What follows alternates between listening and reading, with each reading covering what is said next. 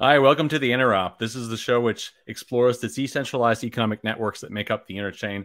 My name is Sébastien Couture, and today we've got a bit of a special treat for you. I've got my buddy Richard Catano here, who's going to be guest co-hosting this episode, and we have our guest Jakub Wojciechowski, who is CEO of RedStone. So actually, this is interesting because we met last week at DevConnect in Amsterdam, and it was like a total chance meeting, and we ended up having dinner, and we got into these deep conversations about crypto and data availability and modular blockchains and stuff like that, and you guys are doing some interesting stuff also with Arweave, and I was like, okay, I want to dive into this.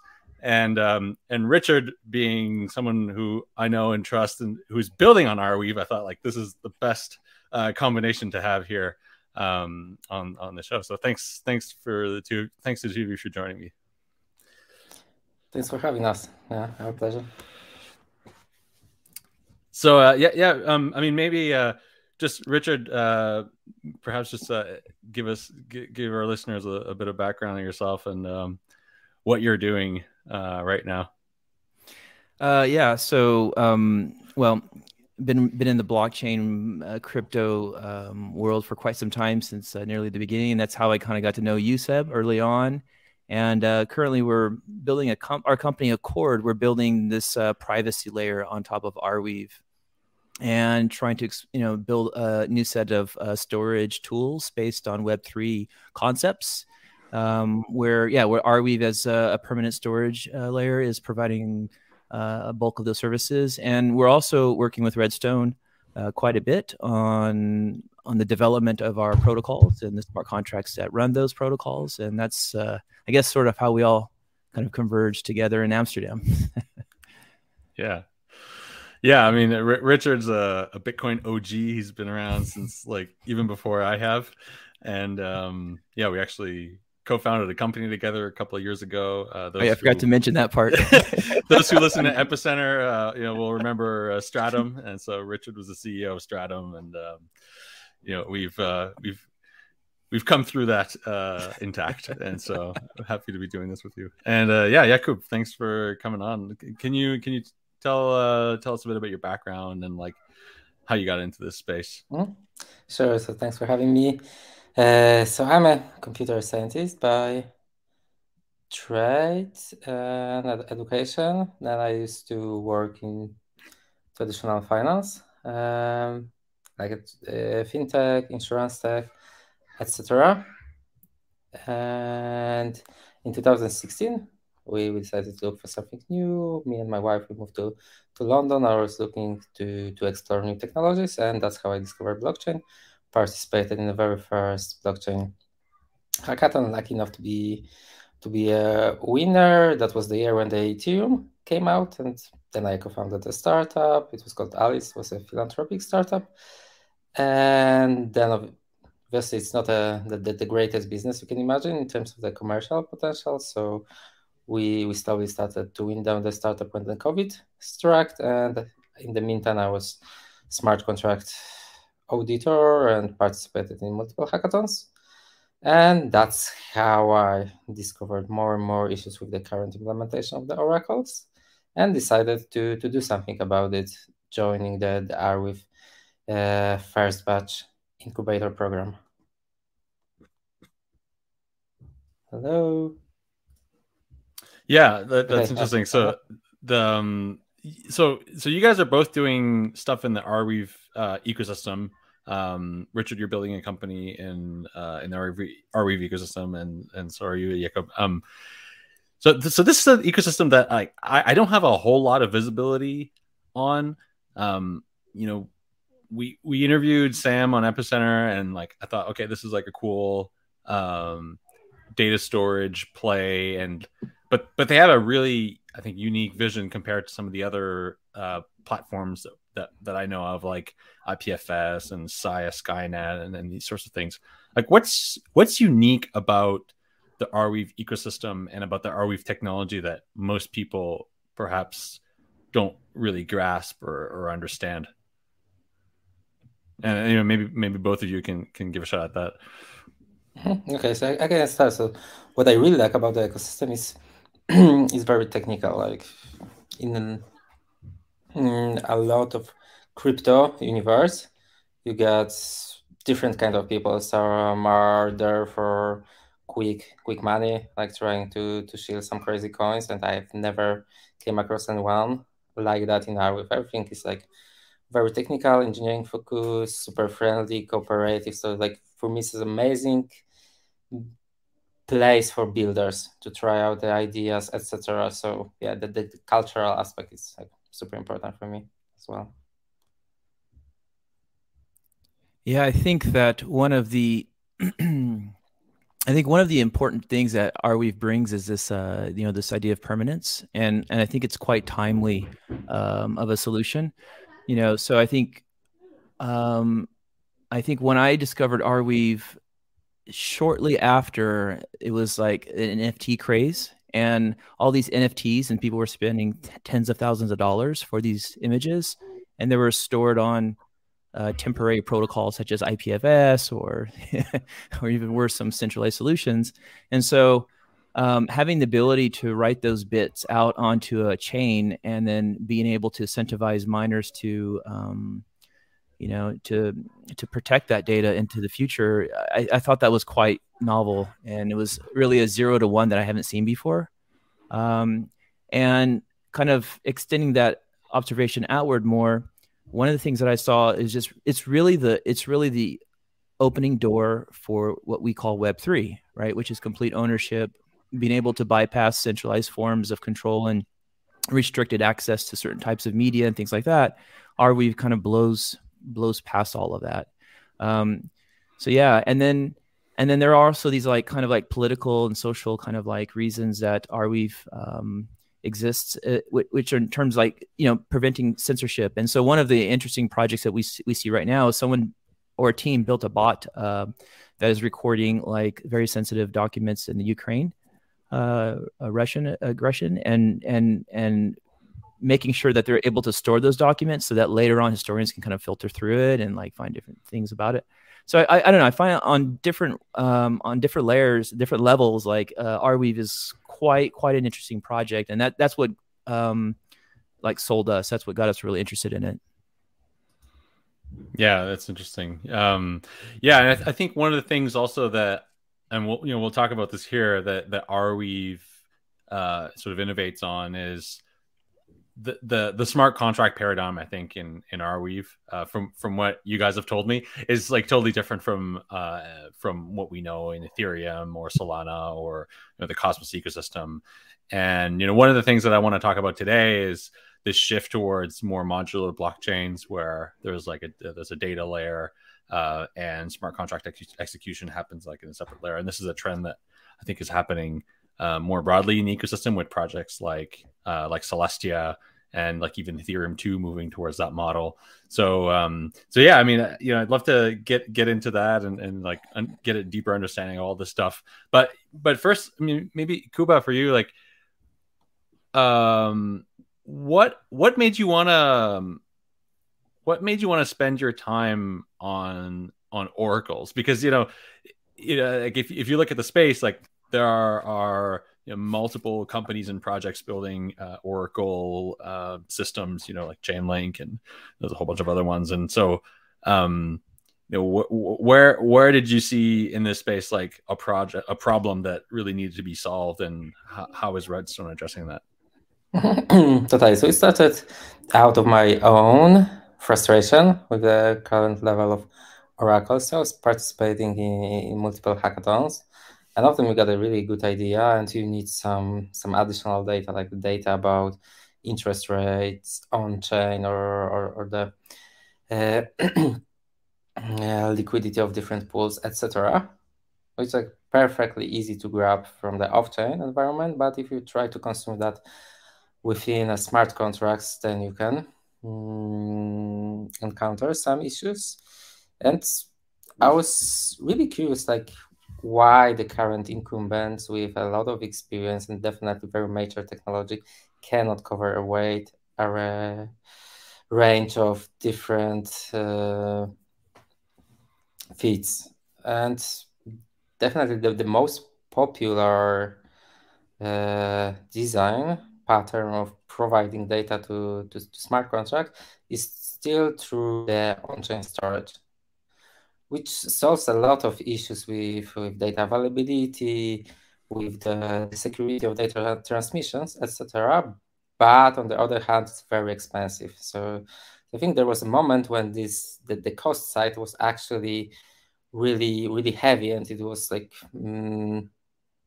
preventing the Oracle ecosystem to cover more and more assets or any interesting data feeds. And yeah, so I was trying to do something about it because, as you mentioned, Chainlink I think it's an amazing company. It's gotten a great reputation, but the problem that it solves right now was a problem of the blockchain ecosystem from like 3 or 4 years ago, when there was only like a few dozen of interesting tokens, blue chip tokens, and only Ethereum was a very dominant network.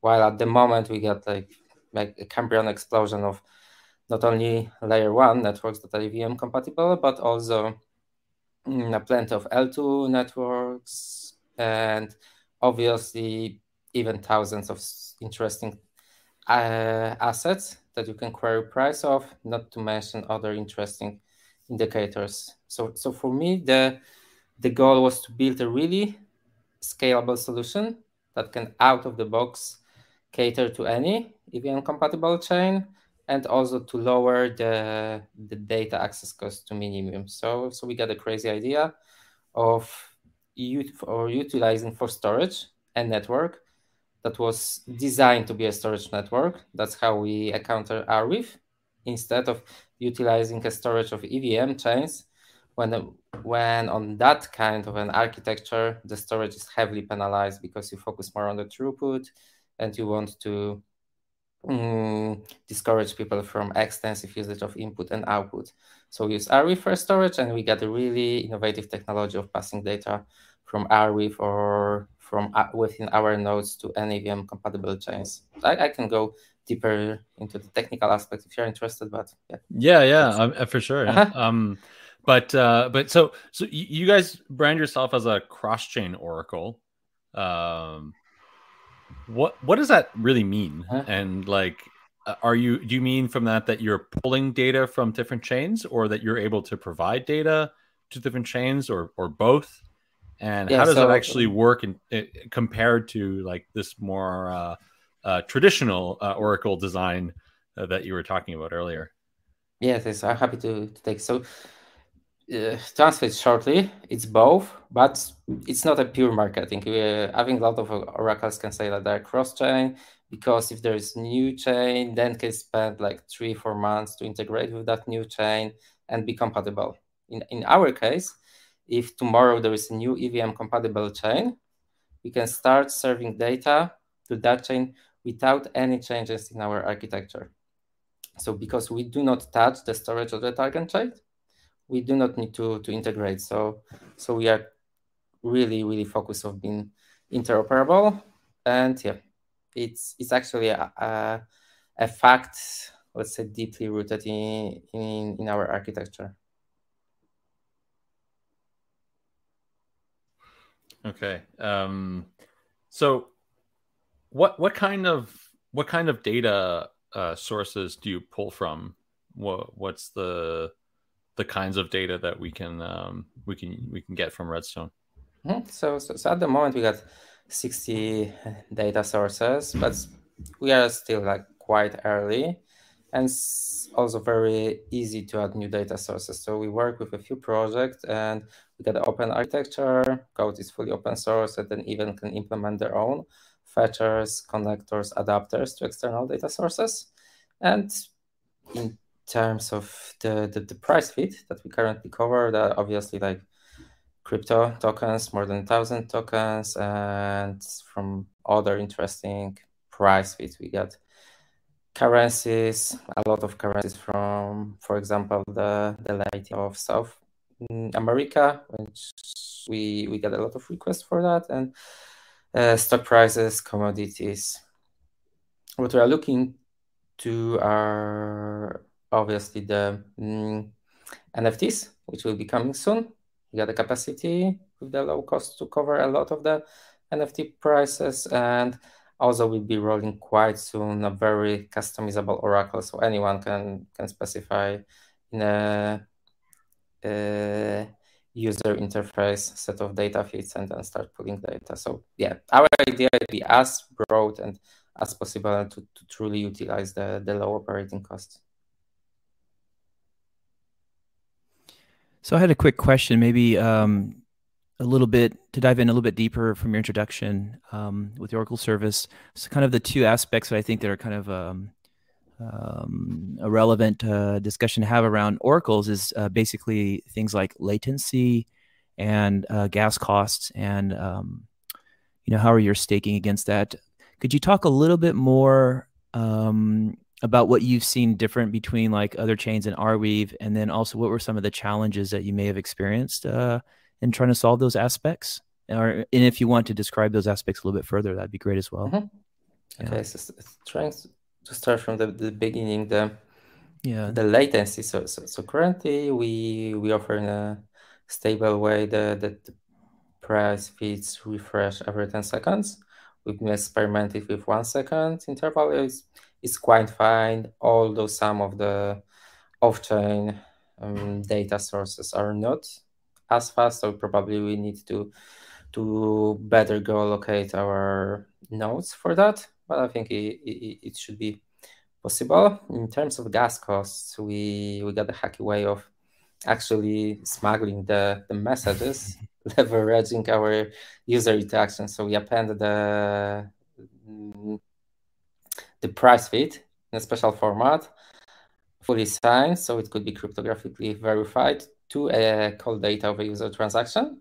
And then every user that would like to execute the transaction within the context of that price carries the price feed, and then we extract it, verify the origin of a price feed, check at the protocol level what the protocol can trust a given source, and if everything is fine, if the timestamp is fine, the type of data is fine, if the creator of the data is also verified by a protocol, a user may access that price information. And all of that's written purely in a Solidity assembly to be as efficient as possible. And yeah, like in total, that the whole operation is about 10,000 gas costs, which is super cheap. So if you compare to the usual cost of the referential price contract data access, which is about like 20 or 30,000 gas. So we are very competitive on that level.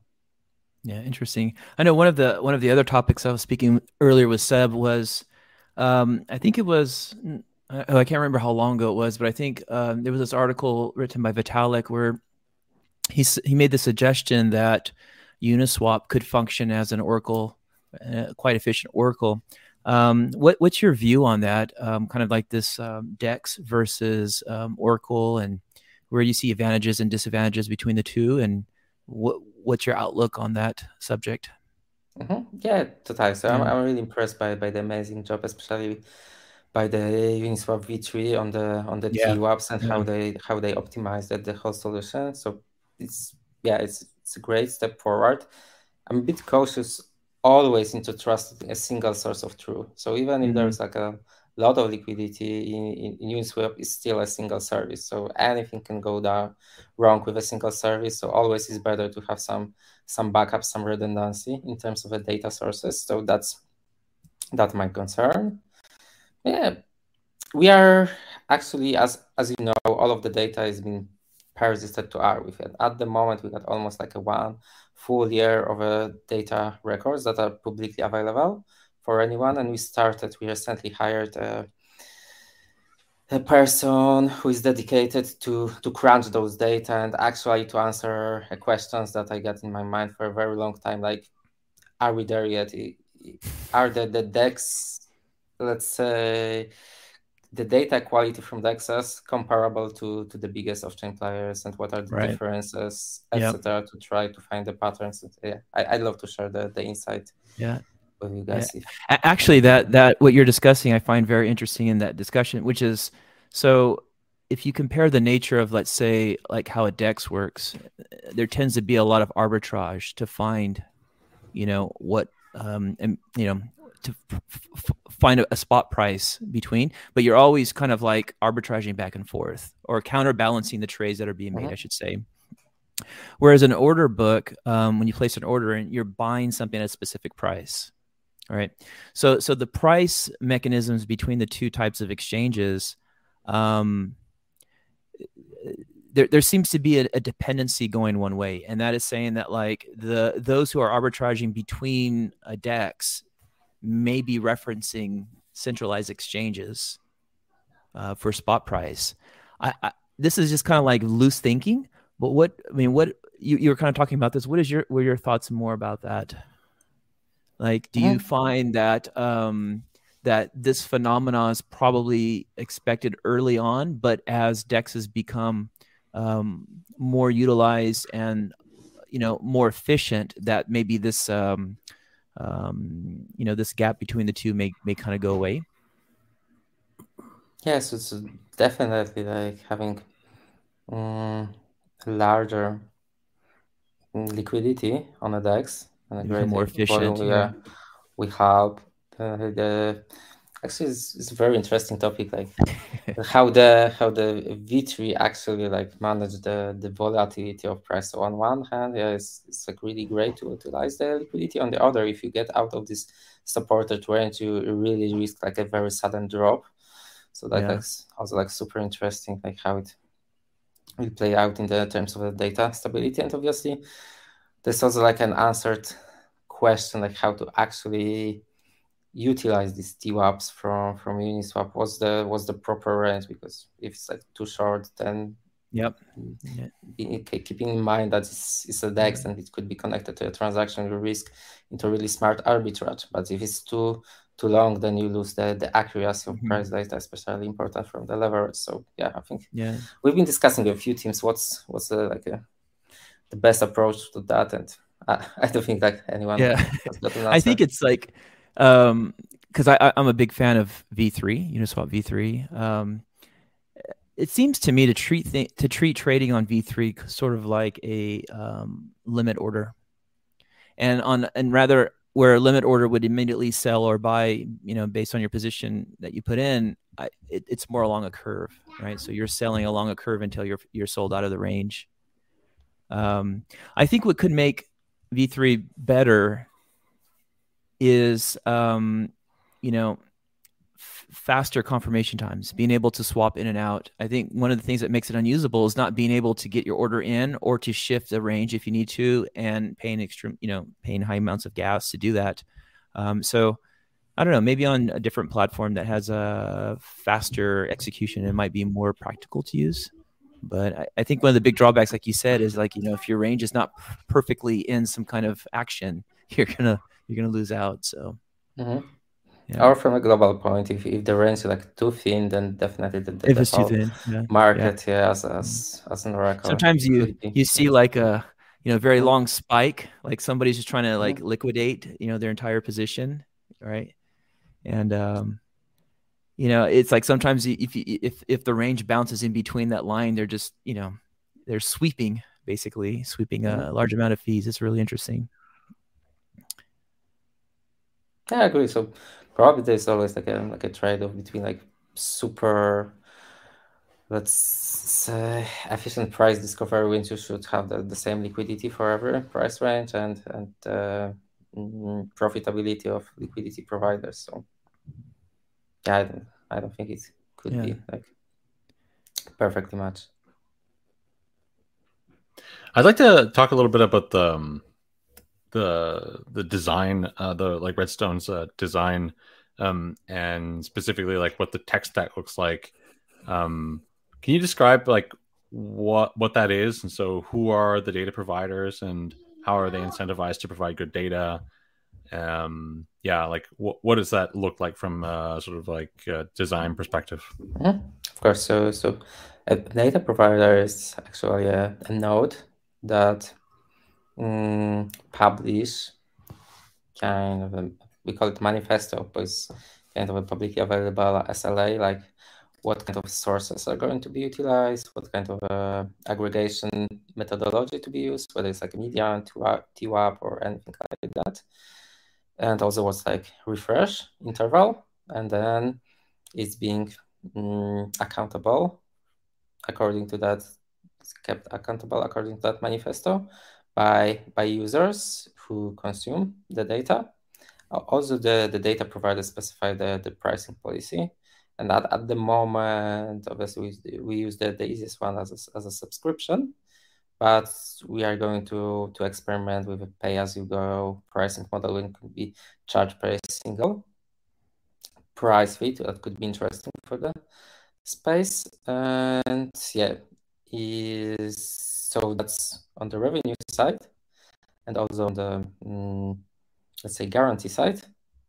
The data provider, in case if the price is not prepared according to that manifesto, maybe it wasn't being delivered, or data provider cannot defend that it was taken from given sources and aggregated properly, then a data provider could be slashed and lose part of the collateral, which is strongly required for a provider. So that's kind of an insurance mechanism. As I mentioned, the prices are, that's also like super interesting. Like, how can you take a price from a data provider and pass it to a target blockchain, as we do not push it to the storage. So we've been thinking a lot how to secure this relayer part. So it's very similar to like a 0x relayer, but we used a lot of redundancy mechanism. So we got our own light nodes, like super dump nodes, just taking data and copying data and making sure that the signatures are correct. We also integrated with Streamer, which is a super interesting decentralized PubSub mechanism, having like few thousand nodes. So it's really not easy to DDoS the service, especially it's like, in general, it's not easy to DDoS a PubSub mechanism. And yeah, we also got our own caching servers, which are much more heavy, but can handle tons of traffic. So we got these different levels to securely transfer data. And obviously we got Arweave as a permanent archive. We serve two purposes. First, you can have a full track of record of any data provider if you're doing due diligence and choosing the best one. So there's the highest level of transparency, and also like super important for us to have a regular heartbeat on the activity of oracles, so to detect any issues as early as possible. So if the oracles are forced to provide the information at every interval, then we can detect any issues, and quite early. So on the guarantees side, you said that the data providers they submit a bond and they can be slashed. Is it an opportunistic model where someone can come and provide a proof that the data wasn't provided correctly, or that there are discrepancies in the data, or is it another sort of what's the consensus model, I guess, around like providing guarantees? Yes, so currently we use. And is this one follow up? Sure. Is this in an Ethereum contract, or is it like no? So okay. It's actually the SmartWeave contract based on Arweave. We call it dispute resolution mechanism, and in the current form, when it's not live used, but at the level that we are in, we got the very democratic mechanism. Like you start a dispute, then you can have a counter argument. Then, in case of one of the parties not happy with the outcome, it could be escalated, and at the very extreme case, the whole network needs to vote who was right. So it's like still very manual. We are experimenting with automatic proofs, but it will probably come later. Okay, and so the data providers will set their bond in what currency? Is it like R? Is it R? So the bond is requested to be set in our token, but the token is not launched yet. So okay, yeah, I think so that's that will be the main purpose of the token. Okay, so the data providers put up a bond, then there's a dispute mechanism that allows a counterparty to dispute the validity of data, and then there's a process through which there's a decision that's made on the validity of that data, and then the bond, I suppose, is burned. It appears to me that there might be an attack mechanism here where someone could, if they want to sabotage a data provider, just create many disputes on a data feed. Is there like also something at stake for one who is making a dispute claim, like a bond that they also have to put up? Yeah, definitely. So being a whistleblower is not, let's say, obviously we don't want the protocol to be spammed with the false alerts. So any whistleblower, we need to provide a minimum stake on his side to prevent like raising false alarm. Yeah, like a typical mechanism for protection. I guess I kind of want to understand a little bit more of this Arweave smart contract system. So I think you guys are maybe the two people that I know who understand it the most. And some people have tried to explain it to me, but it just hasn't. I haven't quite understood. So hopefully you guys can fix that. Like how does it work? Like, I mean, how does it work, and how is it different from, say, a contract on Ethereum or like a CosmWasm contract on Cosmos, which I think most people are more familiar with those two designs. Richard, do you want to start, because I was like monopolizing? Well, I think I guess to come in kind of high level. So I think if you describe how say an Ethereum smart contract works, you write code, it's converted in some kind of bytecode, and then this is executed in what we call the Ethereum virtual machine, which runs on all the miners, and all the miners execute this code, and the execution of that code is recorded on a blockchain. And so then future miners can then pick up, confirm, and verify and continue. Right. So a lot of the execution is happening within the miners and stored on chain. With Arweave, since we have this permanent hard drive, we could write quite a bit of data to it, and then deal with the verification and processing later. And so the way that the smart weave contract works, from my understanding, and Jakub can probably go much detail than I can. Basically, we store the state and the contract on Arweave, and the execution and verification of those contracts are pushed onto the client. So I believe they call it lazy execution. Jakub, do you remember what lazy execution? So basically, you're only storing state and contracts on chain, and then you execute and verify off chain on the client. And I think that's where we found at Accord. I mean, we use RedStone's smart contract system for what we're doing. And while that in theory works, there's quite a bit of infrastructure that has to be put in place to make it practical and being able to be able to use it in production. And so I think that's probably a good place for Jakub to start, is kind of go into detail about the RedStone smart contracts and how you've implemented and improved the smart weave contract system. Because basically you guys rewrote it from scratch, right? If I understand. Yeah, so I think that the credit for the idea has to go to Sam, the Arweave founder, who prototyped the first version. Yeah, I was like, it's super interesting. So yeah, so at the first glance, definitely a lot of people think that it's a scam, it will never work, etc., because it's so different than the current design part of the smart contract space. But if you look deeper, it's actually like super smart to detach the two phases of the data storage and the data execution.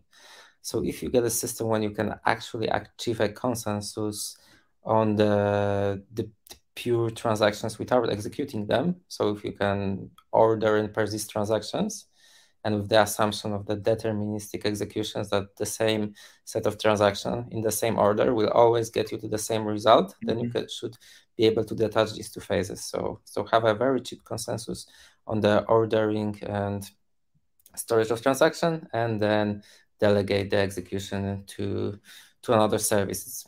I think it's also getting popular in the current rollup patterns when they try to compress the transaction, put a proof on chain, and then move execution to the layer 2 network. So stuff like that is getting more and more popular, and that's also the reason why solutions like Celestia are popping up, which is a chain dedicated for data availability, when you can actually have this transaction storage and then connect it to different execution environments. And as Richard mentioned, yeah, in theory, it looks really, really cool. But if you get to this, let's say, implementation part, then there could be a lot of really interesting challenges, like actually how to make it fast and efficient, how to deal with the data access, the necessary indexing, how to sequence the transaction, put ordering, how just to make it,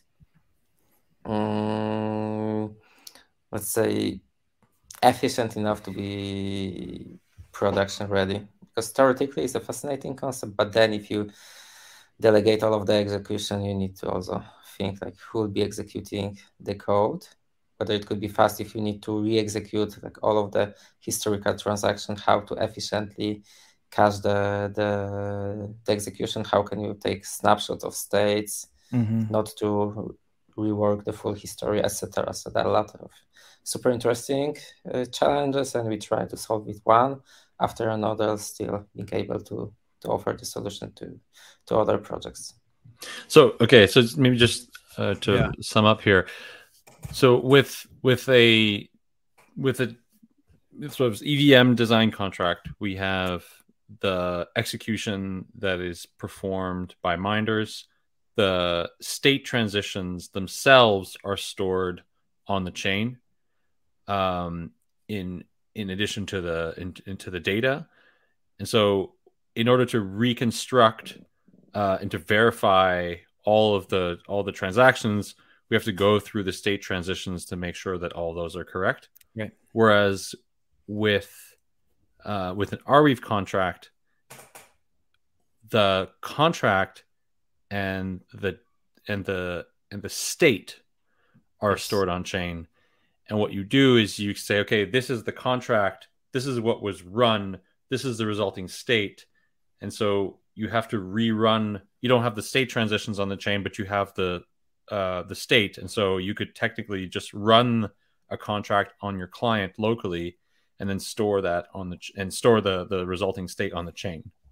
Yeah. So in other words, you got all of the inputs on chain, and you can always re-evaluate the state to get an output, but it's like totally detached. So the consensus mechanism doesn't require you to execute transaction, and therefore it could be much more scalable. So yeah. So the benefits that we get are that you don't have to store the state transition on chain, which I guess is what takes up a lot of space. You just have to put the contract and then the inputs and the outputs. Is that right? Yeah, exactly. So if you imagine a transaction that is like really resource heavy, like data processing transaction, which is currently impossible in any EVM compatible chain, because it can slow down the whole, let's say, other transactions, so it will get out of the block limit, and therefore if you detach the execution and you simply store an input as an order to be executed later on, you can fit a really heavy transactions and then try to execute that in, let's say, dedicated network whenever you actually need that state.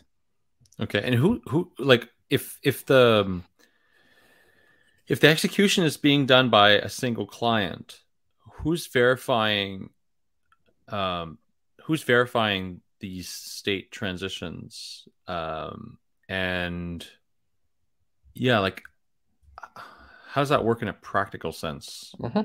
Yes, sure. So you got the code, you got the inputs, And if you are an honest user, you always get to the correct result. And so anyone can let's say verify the end state. Anyone has all of the necessary ingredients to verify the end state. And is this Obviously, quick to verify? Like, can my client just look at the chain and like no. verify an entire contract? Yeah. And At the moment, it's, in the original form, it's not quick to verify. That's why, and yeah, it's let's say honestly, it's a naive approach to require every end user to recreate the state. That's why we are building a delegated execution networks.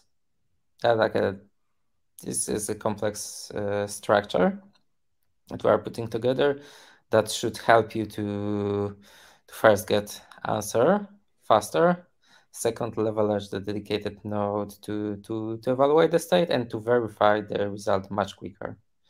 So yeah, like having like a snapshot rollups out of the networks that should be confirmed by the major of rather like with a fraud proofs that should be refused by the majority, so the client can trust snapshot and only reevaluate the smaller part that should be possible for, let's say, end users. okay, so is this so? And then what are the trade-offs in terms of like, can you still achieve the same type of composability as you can on an EVM chain, or does that make it more complicated? It makes it much more complicated. I think you nailed that trade-off perfectly well. So yeah, we are working on cross-contract calls. They are much harder to implement, and they require some innovative thinking. It's possible, but definitely I'm not going to refuse the statement that in terms of a composability, we won't be as composable as EVM or networks like Solana when they get a very single state accessible to others. But on the other hand, we are much more scalable, and we allow like really heavy computation that won't fit in a block. So that's the spectrum. You get a lot of flexibility, you get a lot of scalability, but then the composability is much harder, but still in our view possible. And we do cross-contract calls, although they are much more expensive to evaluate. Also, by its very nature, it's parallel. It's executions in parallel, right? So you're pushing it to the client. Yeah. And like Jakub was saying, you can have some contracts that could be very computationally expensive, run that in parallel. There's no impact on the overall system.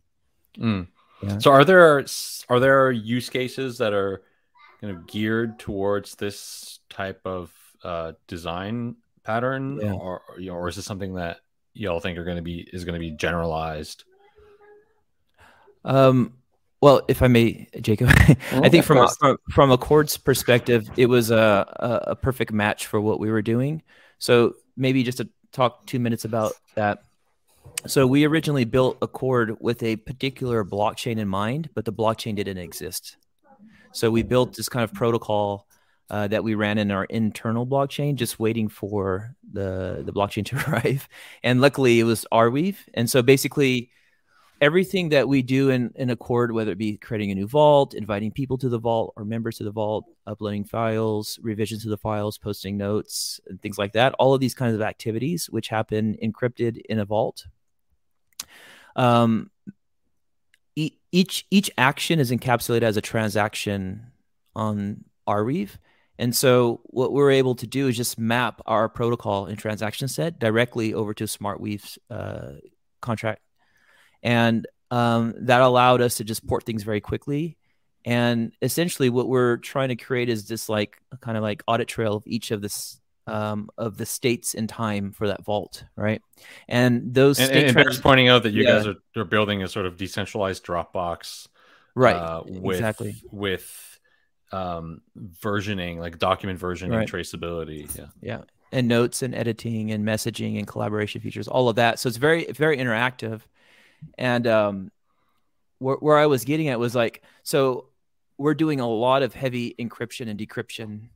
So that is one of the examples where we can offload that onto the client. It has to be on the client if you want end-to-end encryption, and then just send over bits and then record those as state transactions in the protocol, right? In Arweave. And so that worked out really well for us. We were able to deploy our protocol, within just a few weeks.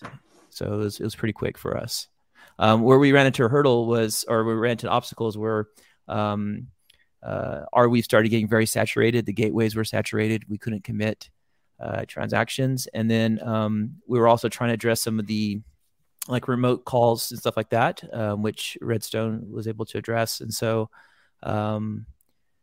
yeah, I think, I'll let Jakub take it from here. I think that's kind of a short story for us. Mm-hmm. Yeah, it's good, amazing example. Definitely something we've been thinking of, and it's great that it's been validated by Richard and Echo. Yeah. And so there is the data processing logic when you need to have a lot of access to the basic storage, which probably is impossible into chains like EVM based chains, but also if you'd like to think of any application that actually mix some storage and logic, like native NFT processing, when you do really some manipulation with the true NFTs instead of passing ownership of hashes, or if you do any transformation of content, like atomic NFTs. Also a company that uses us and that's processing the digital recording songs, pianity. It's super interesting. So there's also heavy data processing, also probably from the metaverse ecosystem, when there is the projects are forced to process heavy loads of data, rendering information, etc. That could be quite an interesting angle for us. Yeah. And any kind of either heavy computation or a lot of input output requests. That's a good match. And as I mentioned, as a trade-off, the composability could be limited. Yeah. There's a couple other things I'd like to mention. You mentioned the NFTs. I believe they're called atomic NFTs on Arweave. And so what's an atomic NFT? Yeah. Okay. So earlier on we talked about how with NFTs you've got the contract, essentially the token stored on one chain, and then you have the data, the graphic, the JPEG or whatever it may be, stored somewhere else, and in this case Arweave. So you've got you've got the NFT split into two parts, token and data.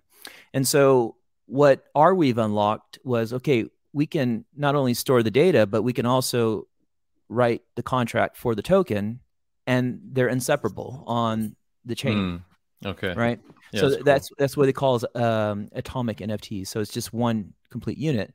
And then there are some other projects in the ecosystem that allow you to bridge those tokens. So you can have the token live on Arweave and then trade it on Solana or Ethereum, something like that, right? Basically wrapping it somehow. So that's very interesting. There was a second, there was another use case that was really interesting. I'll come back to this later once I can remember. Yeah. Okay. No, that makes I think I understand a little bit better now. That so how does this fit into the cross-chain thesis? Because this is one of the things we were talking about when we were at dinner the other night, and I really want to discuss here. So with regards to RedStone and the oracles that you provide, the data you provide, how does that fit into the improbability thesis that say we have on Cosmos, and I guess more broadly, where does this fit also in this modular blockchain idea, this idea that's pushed by project like Celestia, or we're hoping to see in Ethereum too? Can you kind of unpack all of that and maybe make it a little bit clearer, because it's still a bit nebulous for me? Sure. So let's start with the latest, the modular blockchain design. So when we start building our smart contract infrastructure, then definitely having to work on the storage layer, secure storage layer, and then the secure consensus layer and the data availability proofs, all of that from the beginning as a which is often called like a monolith. If you like to create the protocol starting literally from scratch, it will like take us probably like 5 to 10 years to get it secure. But actually, there's like a pretty good and solid storage network called Arweave. Also, like Celestia is entering this space, which could be like a really good composable component because Celestia focus on a short term, very strong availability proofs, when Arweave is amazing in the long-term data storage and having a full history of a chain. And then obviously we'll be using Cosmos for the interconnectivity of our execution networks. So they can, be kept accountable with their stake, and the correctness of the computation could be verified and roll up to that network. So we use a major pieces of technology like Arweave, Cosmos, probably Celestia, and try to glue them together, adding our own magic sauce, which is the economic model and the ability to target the solution to a given use case, which in our terms are data processing, or let's say the flexible smart contract execution. So in this modular world, you try to experiment using all of these amazing tools that were already developed and try to creatively join them together to create a blockchain with a unique features. So that's. Can you elaborate a little bit on this use of the Cosmos SDK, and because I'm not quite sure I understand like how you guys are using it. Are you using IBC or? No, so we I mentioned briefly like it's not feasible to expect all of the end users to fully re-execute the transaction. So there is a need for dedicated professional evaluators that can form networks, and to keep them accountable and incentivize them to provide correct answers, there need to be a mechanism where they can usually like leave a collateral, provide a stake that could be slash, etc. So there is a need for a network to manage that coordination, and for that we'll be using Cosmos. So that'll be like a typical Cosmos with probably ABCI extension or the new ++ version. Okay, understood. Yeah. All right. So you'll be making use of the Cosmos SDK to build a Cosmos chain that will enforce this sort of incentive mechanism to provide data. Okay. So are you planning to launch this as a standalone Cosmos chain with your own validator set, or will you be using like interchain security or? So we are going to start from the standalone chain, and we see what kind of an extra value can we get from the interoperability with the other Cosmos chains. Okay, interesting. Yeah, I mean, because I mean, at a minimum, like I think, like being able to like have your token as like an IBC token, like tradable on dexes like Osmosis and stuff, is kind of interesting. But I don't know like what other benefits would come from having this chain be interoperable with the rest of the Cosmos ecosystem. I don't know, maybe they can delegate like data storage logic to asset. I think this is amazing. Let's say way to explore the potential synergies. Yeah. And then okay, so I think I'm getting a clearer picture here where Celestia is really strong with short-term data availability, and I haven't really dove deep into Celestia yet. Like that's an episode that I want to do soon. You guys are better suited for long-term data availability because you're using Arweave as the data layer, and so is this something that can be used in in coordination with Celestia, or is it for two different types of use cases? Is it like two different types of use cases, or is it like you execute on Celestia and then like backup on SmartWeave, or are we looking at like different types of applications here? Yeah, so I think they're very complementary, and we're thinking about a solution like Celestia to provide a really strong data availability guarantees, especially before the transaction could be properly seeded on the Arweave network. And yeah, we're like super happy that the guys from Celestia are implementing that. We recently visited the modular summit, and definitely we are going to be like early adopters testing out the solution. Unfortunately, it's not like production ready yet, but I think there's amazing potential to connect it to side of a continuum of data storage because Celestia incentivizes the data availability in the short period of time, while Arweave is some amazing of the permanent storage guarantee, but not as quick as Celestia to give the data availability proofs. And it's an amazing piece of technology with the erasure proofs. Really cool stuff.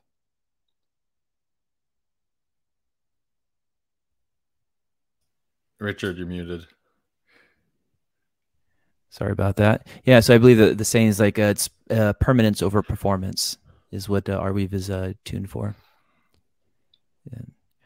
One of the other things that it just came back to my mind when we're talking about use cases with Arweave, I think there's something interesting to say here.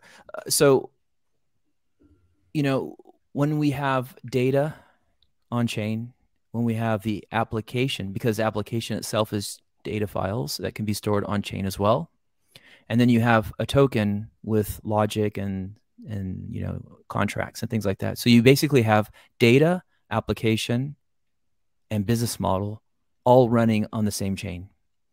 And I think that is like where Web3 can take us. Like this whole idea that a business model and the data and the app, everything is together on chain and it's available for as long as that blockchain is available. That starts to become something very interesting. And for what we're doing at Accord, there's this model that I believe it was Sam. I may be mistaken, but I believe it was Sam. He introduced what was called profit sharing tokens. And so this is where you can build your application and then the business model that you pay. So in this kind of model, you only pay for what you use, whereas a Web 2.0 model, you have a subscription fee and you pay $20 a month or something like this, or $40 a month. With a profit sharing token model, you only pay for what transactions you commit, right? So if I create a vault, I pay. If I add people to that vault, I pay. And what that means is that each transaction, the fee that you pay basically has three components. One component is a transaction fee. So you pay the miners to confirm the transaction. The second component is the storage endowment. So you, depending on how much data is included with your transaction, you pay upfront for that storage on Arweave, and that money the tokens go to a crypto endowment that are projected to grow over time. And then as storage costs decrease over time, the difference between the two is the incentive for miners to store the data. And then the third component of what you're paying for is you're paying a community fee. And so if you have a protocol with token holders behind the protocol, that community fee is paid back to the token holders. So now you've got this like incredible potential built up in a flywheel, right? So as people start using the application, they start using the protocol, they're creating transactions. Those transactions are generating fees. The fees are being paid back to the miners, to the storage endowment, and to the token holders. And then this just kind of like picks up momentum over time. And that's an incredibly powerful model. Not too many people know about it. It's a very new kind of like interesting idea within the Arweave community. But I think it's one of the ideas in that community that has the most potential.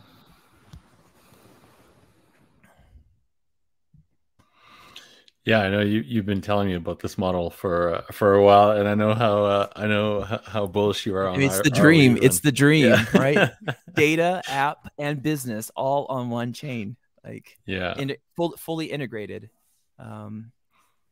I think we'll see a lot of that develop into the future, especially as Web3 becomes more adopted. User ownership of data. You know, you're owning part of what you're already using. And so if you look at the incentive structures of Web 2.0, the incentive structures are set basically for the investors of the Web 2 project. Money goes into the team produces product gets used by customers, but the data starts to become very valuable. So you look at Facebook, you look at a lot of social media, it becomes very controversial, and and then you have like, you know, users are now locked in. Maybe they need this much of your product, but they still have to pay the same amount as everyone else, right? So everything's really stacked, incentivized towards those who hold data and those who are investing in services to build around data. With the Web3 model, where data, application, business model are all on chain, people own tokens, and that's their like stake in the protocol. They're using the same protocol that they have a stake in. Suddenly the incentive structures are all lined up between the developers, the investors, and the users of a system. And so that's what I'm trying to describe is in a flywheel kind of analogy, that once these incentive structures become all aligned, like really interesting things can happen.